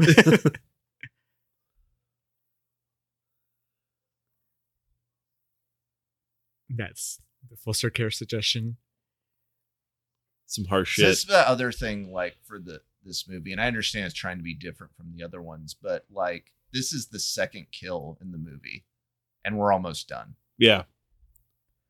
Well, there's been the green hat. Yeah, the hat's dope. It's so obvious that he's no longer wearing makeup, just a prosthetic. This scene is awesome, though. This is It's rubbery. Yeah. I don't know. Just this scene rules, though. This is awesome. Yeah. How do you like the overcoat? His flasher. I mean, overcoat. it's a Freddy for a new generation. Yeah. it's the 90s. Finally, Heather Langenkamp. Little, yellow, different.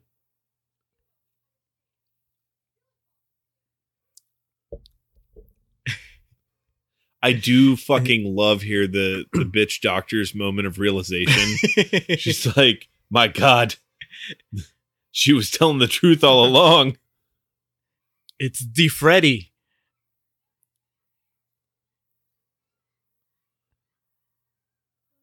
And this is obviously meant to be a throwback to the first Right. one. It looks cool. That him walking on the walls.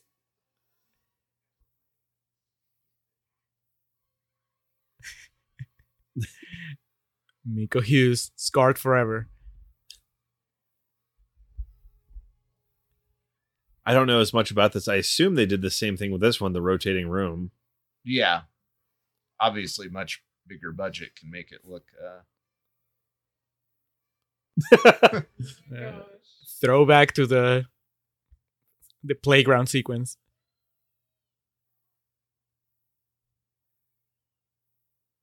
Like just the little tap of the head, he was somehow able to.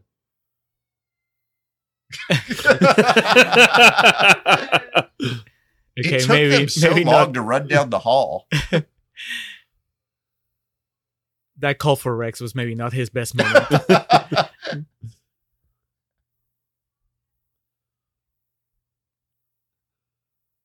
Oh God, she's dead.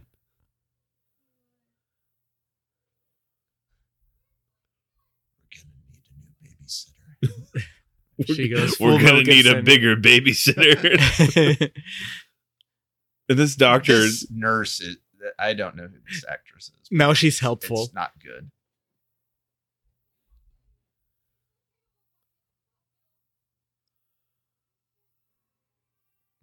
like how with all of that. Is that the last we see of the manpower. doctor? Oh yeah, Well, that was a good facial expression to go out on. she should have redeemed herself by They going should out and have had the confronting thing where she Freddy. has to stop and like put her ticket in to get the gate to raise. Again, who do you call? John Saxon. I mean, Now, naturally, if I'm directing this scene, it's the same exact shot, but there's just multiple beautiful women in bed with him because he's John Saxon. Okay, so this is where we become I hate this scene. Really? frighteningly aware of. The great concept, the special effects. It's ruins this. I guess I like the idea so much that I was willing to look past the we were past shifty. Jurassic Park at this point. We had Jesus, in you're CGI. So But the Oh, this, yeah. No, I thought you were talking about the cars. the budget was well, already yeah, cash. the cars, the green screen with the Took a good cars, bump. and then there's like the extras wearing the Freddy. Look at that. It's all right. Yeah, we're gonna get the extra Freddys in a second, I think. So where did we already cash in the budget? What? John Saxon. Because this whole scene is a great idea in principle, but he had Wes over a barrel. He said, "You can't make this without me." you can't fire me, Wes. Oh, and the 18-wheeler jackknifes this shot. Here it comes. Dark Knight's got nothing on this. Oh, gorgeous.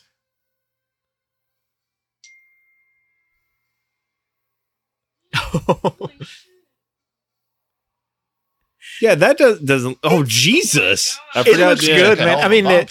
most of it looks decent enough that you can follow the action. If this was really LA, the guy would not. He would have kept I going. was going to say, Kurt Hawkins gets out of the car really quick. It's really quick, but even then, you could see that they didn't have enough of the good masks. Yeah, I mean, that's maybe a half a second shot, and yeah, the Walmart quality. yeah.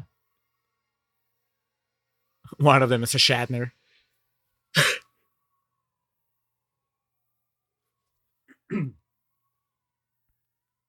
Well, that was an exciting set piece. Yeah. It was somehow, it wasn't as long as I remembered it. I remember the first time I saw this movie that, or the most recent time I should say, that went on forever because it looked so bad. But watching it with y'all, it's only like 2 minutes. I think that Reed set the tone because he started with just like, this looks like shit, and then we were not prepared. For He how good it was started gonna with the verbal Hugh Grant eye roll. Here we go. All right. I've been here for hours waiting for you. I left my orgy.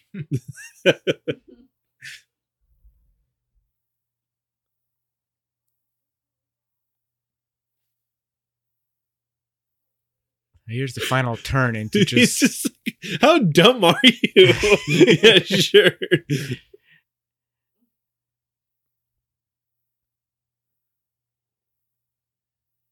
Just goddamn on the phone with the cops, like, help me. Yeah, he does call the cop. He calls the head nurse back in the hospital. You are right. Get over here right away. I'm going to keep her here. So this is pretty cool. Leave him alone. Well, he's got his toy back, so. Or also that just he starts calling her Nancy. No, that's the whole point. It's I mean, the realities. We jest a lot with like what we've been watching so far, but I really love how it all kind of blends together here at the end. Yeah, and they're coming out of the house like in the front of the first movie.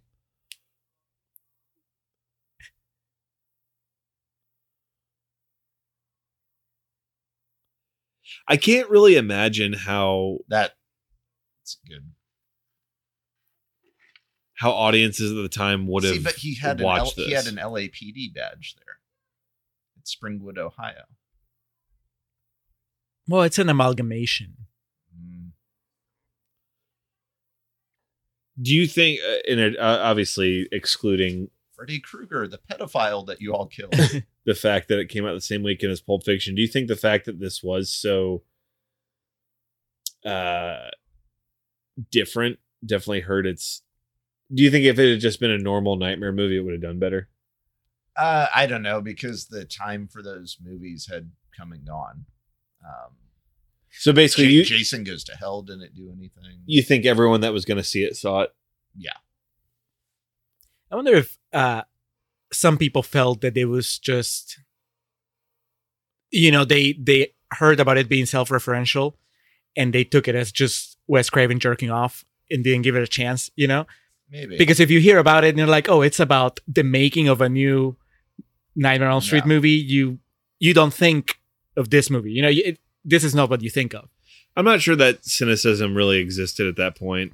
It was a different time. The party was still going on. But that is a curious thing. I guess you're right, because I always thought Jason Goes to Hell was after this.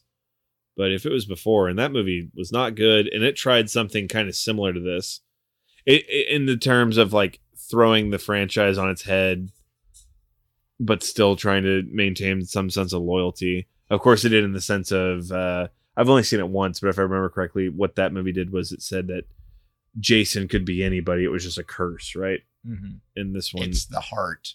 The coroner eats the heart. The Kane Hodder plays the coroner, if I remember correctly. Yeah.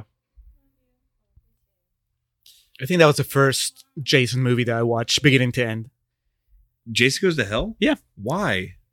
Because my friends and I were renting horror movies. These like movies and franchises don't do it for you. You gotta get in order. Go in order. Whoever introduced you did it wrong. Yep, TV's unplugged. I mean, I enjoyed it for what it was. I've seen it once. It was all right.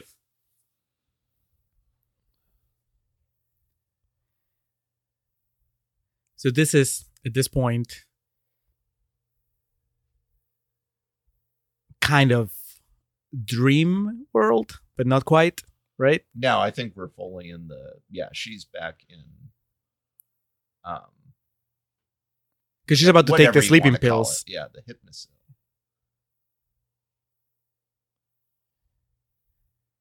It's like, it's not the real world, but it's not where Freddy is, because she needs to find her way to Freddy's realm, where things will get batshit crazy. So really, I just realized the kill count. I hadn't even thought about that, Reed, but it's minimal. Yeah. We're down to what? We're at 2 people, and I think that's it, right? For the movie. Her husband and her babysitter, so that's pretty impressive. The moral of this is do not get close to Heather Langenkamp. She even kind of, like, I guess maybe just the way they're lighting it, she looks younger there. Mm-hmm. Like they're doing a lot to really Rex. Okay, so 3 casualties. Yeah, if you count Rex. And Rex got it the worst out of all.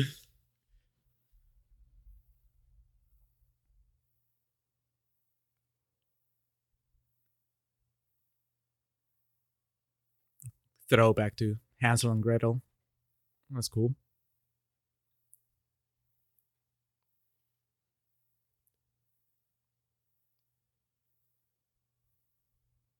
Do you remember the first time you watched this?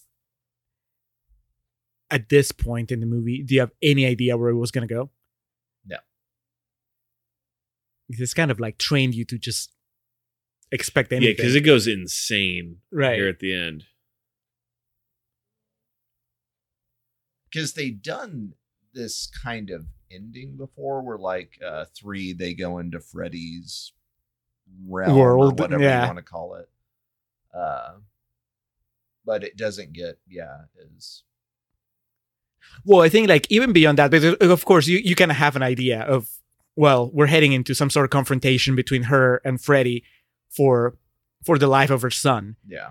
But then after that, what happens? Like, I know I was watching and I was like, but how do you wrap it up in a way that's satisfying? Yeah, she's definitely in her Valley of the Dolls phase right that here. Shouldn't be there. Yeah, she slide down it. I mean, that looks like fun. With a knife. I love the progression of this. This is like my favorite part of the movie. Just keeps getting darker and darker and nastier and nastier.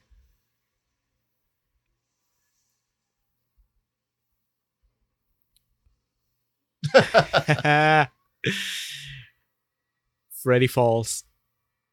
This is what I mean. It just gets absolutely bonkers. I like that this was where Freddy was like living the whole time.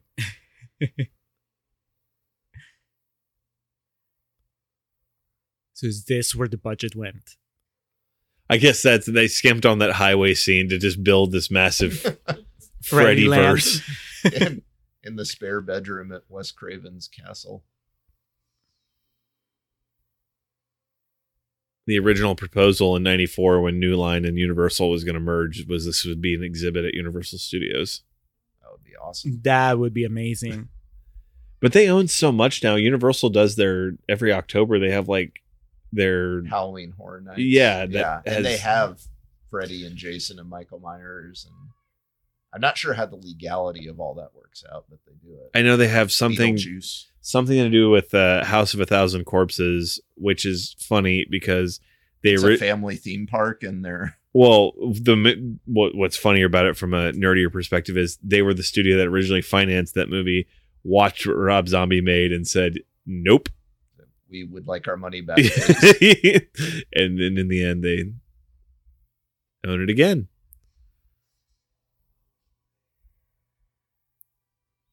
Do they have Rob Zombie on Wednesday nights? Just kind of emceeing? Yes. He operates as Scooby-Doo on Wednesday nights.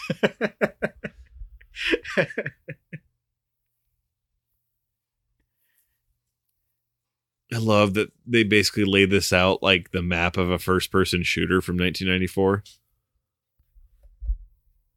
And Freddy is the boss. It's like the Doom first person. You just get like the Freddy mask.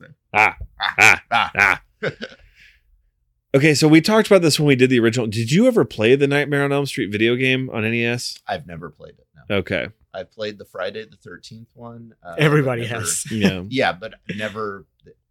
No. I saw it once at a Game Over. It was in the case. So like super expensive? It was like $40, and I was like, that's just not worth it for something that would just sit on a shelf. Yeah. Yeah. Having seen the Dream Warriors recently, that game makes a lot more sense now. Because you play kind of basically versions of them, like the Wizard Kid and If you just hang out by the third sandstone and just punch, you'll be all right.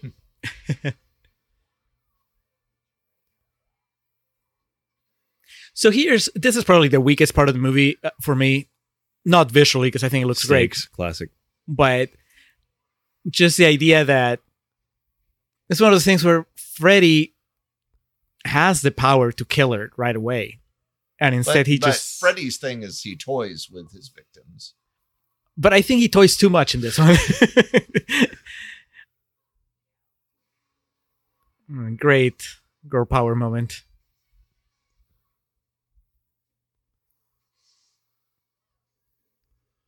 I love how even in his realm, he doesn't have control. Yeah. And he's afraid of fire. Well, I guess arguably because she's special. Lust? Oh, the sins.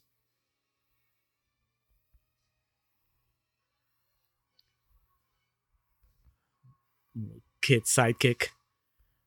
Oh, look completely through his leg. Nasty.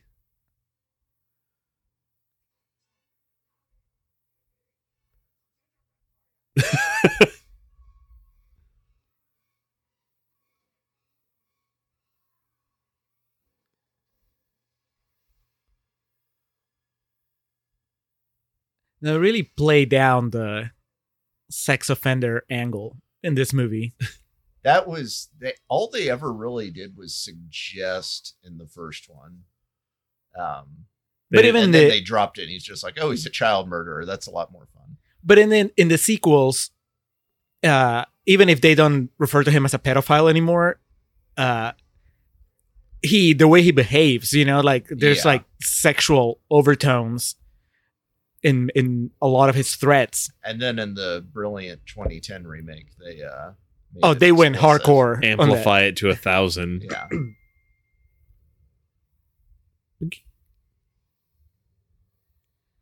Look at that slow-mo. It's like, fuck this. Jump in the furnace. Mako Hughes is fearless.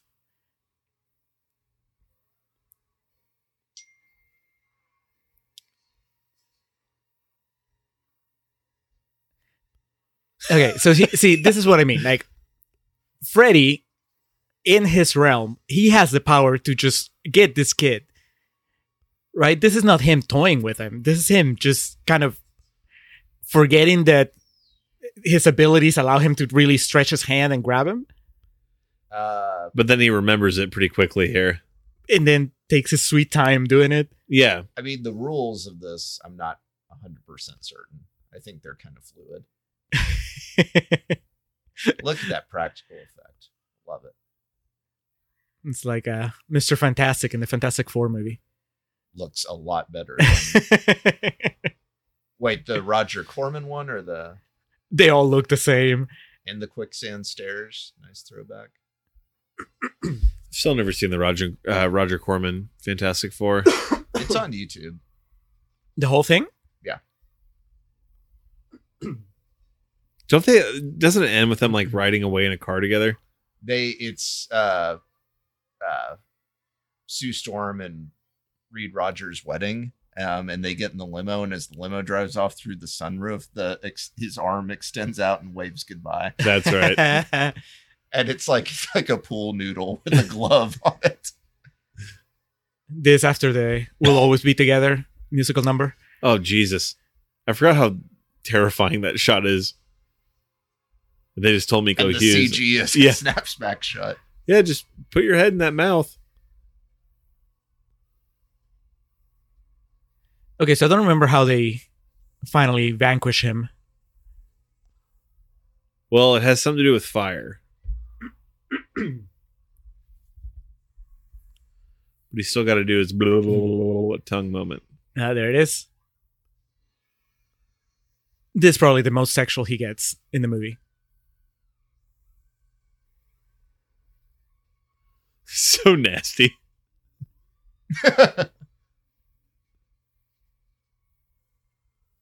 Is that like a staple of the series? Like the practical effect tongue? Yeah, thing? It's part 3. It's that kind of famous. I mean, it definitely, in 2, they have a more patent to it. No. I like that he still has some kind of muscle control that he's trying to avoid it. Oh.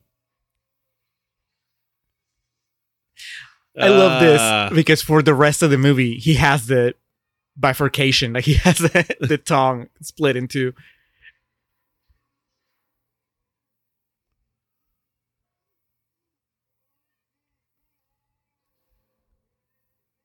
Yeah, see?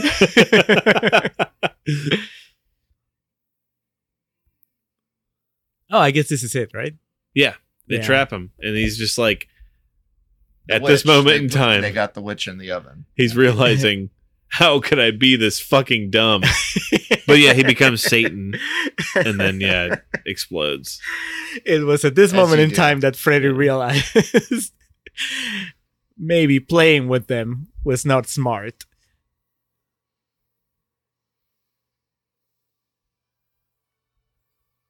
There's some like Indiana Jones sort of ending. Yeah, it seems clear that we answered our own question when we talked about the freeway scene of where'd the budget go. It was definitely in this They closing split it set. between this and John Saxon's salary.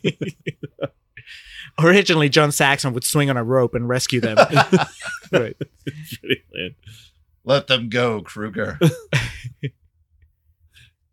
So this is pretty Your awesome. madness must not unwatched go. I really love how they just tie it all together at the end. Just the whole thing with the script. I never Oh, noticed the gray hair thing. Really? Yeah, They even mention it. Like I know. The Yeah. babysitter points it Did out. you But literally not notice it until just this shot? no. I mean, like I did, Oh, but like okay. this viewing, I even made a rogue joke. this viewing is when I noticed it, and there it is. So I really like that note. Because It it's humanizes so it. And, well, yeah, and it plays in that story, but it also plays in our world. You know, it's like she came back to the franchise in our world one last time. So, if for some reason you're not watching the movie with us, they're reading the script now, and it's what happened throughout the course of the movie. And Miko Hughes says, "Is it a story?" But did you see that there? She was on the last page, and now in this wide shot again, she's back on the first page. Don't ruin it. All They right. just lived this hell. She's going to read the whole story. You're going to relive your dad being murdered by this spirit I demon. never understood. There's clearly smoke billowing outside the house that they don't address, and I've never really understood what that is or why not. It's another earthquake. It's L.A. It's L.A. Why anyone would live there? Thank God we're back in L.A. where people care about each other. All right, so we're getting ready to fade to the credits here, and one of the things I strategically planned out to close out this commentary track, as Reed was grateful to do this with us. There's no, I mean, to cut you off. It's a score. Like, starting, all the Nightmare movies had songs at the end, and then 3 has Dream Warriors by Dawson, Right. which is like the greatest movie theme song ever. So this is another knock against this one, is that there's not, Well, it gotta set itself apart So 3, even more. 3 has Dawkins. 4 has Sinead O'Connor over the end credits. 5 has I want to say Cool Moody.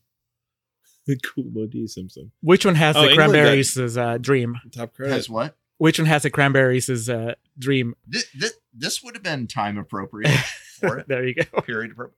Yes, Did Robert yeah. Englund get top billing? Yeah, he did. Finally. Because you're a liar, Where liar. does John Saxon get? All the money. No, I'm just curious as to where he comes. So they did Robert Englund, Heather Langenkamp. Nico Hughes That's- Oh, so he's gonna get That's the fair. and. Oh yeah, he'll get the. with Who's David Newsom? I'm His, assuming the guessing husband. He Yeah, played the husband. The husband. Introducing the She babysitter. was the babysitter. the doctor. So he is gonna get the hand, isn't he? Fran Bennett has to be the doctor. Fran Bennett has to be the doctor, yeah. And Yeah. John Saxon. All, With Wes Craven. With Wes Craven as Wes Craven. I thought that looked like an Irwin. A classic Irwin. So closing out here, I've strategically laid off discussion of Joker on the episodes we've recorded since we've seen it, just to kind of round this out, because Reed, I was always That's its own like Yeah. multi-part episode. that's the whole point. I'm basing this with about a 5-minute context. So, of course, Mary Jane Ford. Compared to New Nightmare, I would say New Nightmare is the superior picture. thank you. I would agree. Not even trying to be funny. Well, and as far as entertainment value, definitely. So surface level review, because that was basically my whole idea of keeping it away from one of the sequential episodes of the podcast we do, just because it would take on a life of its own and just get out of control. So I guess surface level review of Joker. Freddy's hand double gets first billing. It's in alphabet, in order of appearance. Reed, what would you? There's a lot of himself and herself. So Yeah, I am listening to what you're saying. I'm just trying to remember. So Tuesday night, Nick Corey was the guy from the first one. Okay, so maybe they only had those couple people. There were a couple Easter eggs. Those were the two that were like. and you called both of them out. We need you for an afternoon. So I think it's kind of what career Get me level they were LaPaglia. So surface level review of Joker, like with what Joaquin Phoenix is very, very good in it. And the movie overall is not very good. What would you give it? I don't know how you rate things, Reed. Like, do you do numbers? Do you do That's the thing. stars? I really do you like do it. Letters? If y'all ever want to do a full episode on it, I'm there. Although I think See what you've created, all Alex. three of us had negative feelings, so I think you would need a counterbalance because I think three I can. people sitting around Right. bashing it's kind Yeah. of boring. I can play devil's advocate to it, but in the end, it's not. I'm not in love with the movie the way that other people are. I will say this in case we don't end up doing a full length episode. It would be hilarious It's if we end the up doing a thing Joker for episode. Every fucking iteration of Batman, and they sneak in at the end. The Waynes have to be killed, the and pearls. they have that shot of the pearls. It's Yeah, it's not good, and I think that's part of the reason I wanted to save it for this particular segment, just because it very, very likely could lead itself to its own episode. But we all agree it's not good. Joaquin Phoenix is good. y'all did Blowout, right? Yes. At the end when the riots are going on in Gotham and the Waynes are running out of the theater, it's Blowout on the marquee. Ah. So they took a little kid to see Blowout. I mean, Well, the thing Maybe it was it Thomas was Wayne alternating. is a piece of shit in the movie. my but, thing was also the when they go to the movie theater, when Joker walks in and they're playing Modern Times that they're Yeah. watching, it's like, what fucking year is this? I'm just trying to think of who the potential in memory of could be at the end of this movie. I know there's not going to be one, but I'm just trying to think of who would have A died New Nightmare. in 1993. or who may be associated with the franchise. Well, we just watched Mute, and it was no, it wasn't Mute. Oh, no, it was Mute when he In Love and Memory of My Parents or something, Yeah. right? Yeah. he dedicated the movie to both of his parents that had not recently passed. Anyway, I was going to say it would be a crime if we end up doing a Joker episode with Reed before we do a Dick Tracy episode with Reed. no, yeah, that's the end game. No pun intended. That's the series finale. Yeah. So Reed got in his line, my line about the Joker is very similar. It's a very, very confused and disjointed movie with one good performance in it. Julio, how do you? Well, first off, like, I'll agree that Joaquin Phoenix is great in it, and then I kind of like mentioned it in our Adventureland episode comes after this, right?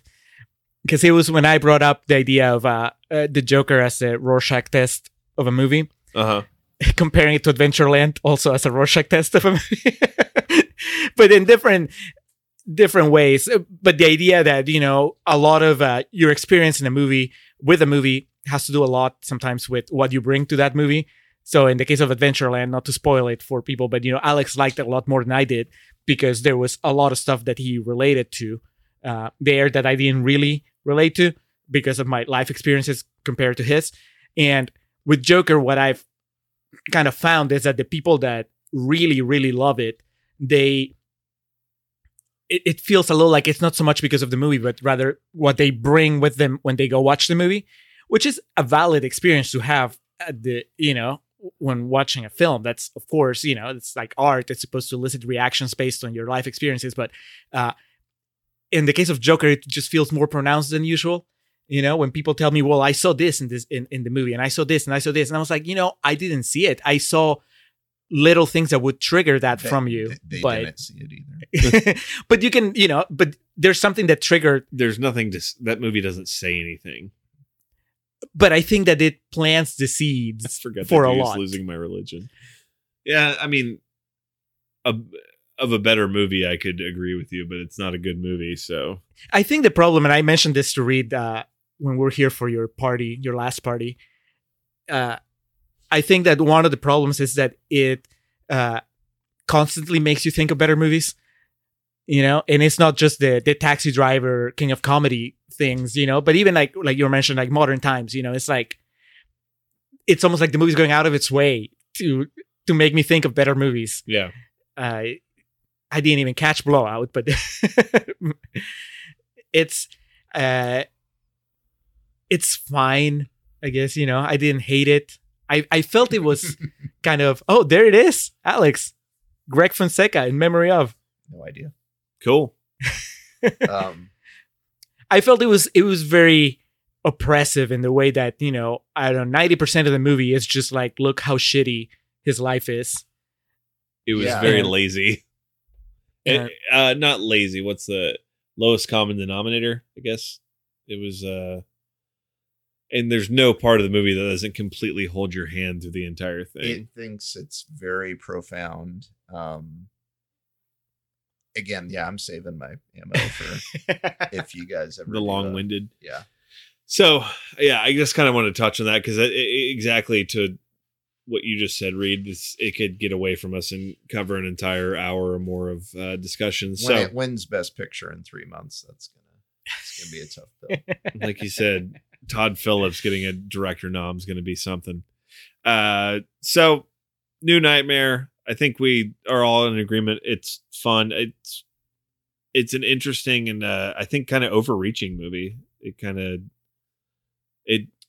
don't try too hard. Sounds rude. No, it's ahead of its time. Great idea ahead of its time. I think some of the execution is lacking. I mean, would it do better if you released the exact same movie today? Well, not with those effects. It'd be laughed off the screen. Okay, with the equivalent effects and today, sort of like story. It would have been better received, and not on Pulp Fiction weekend.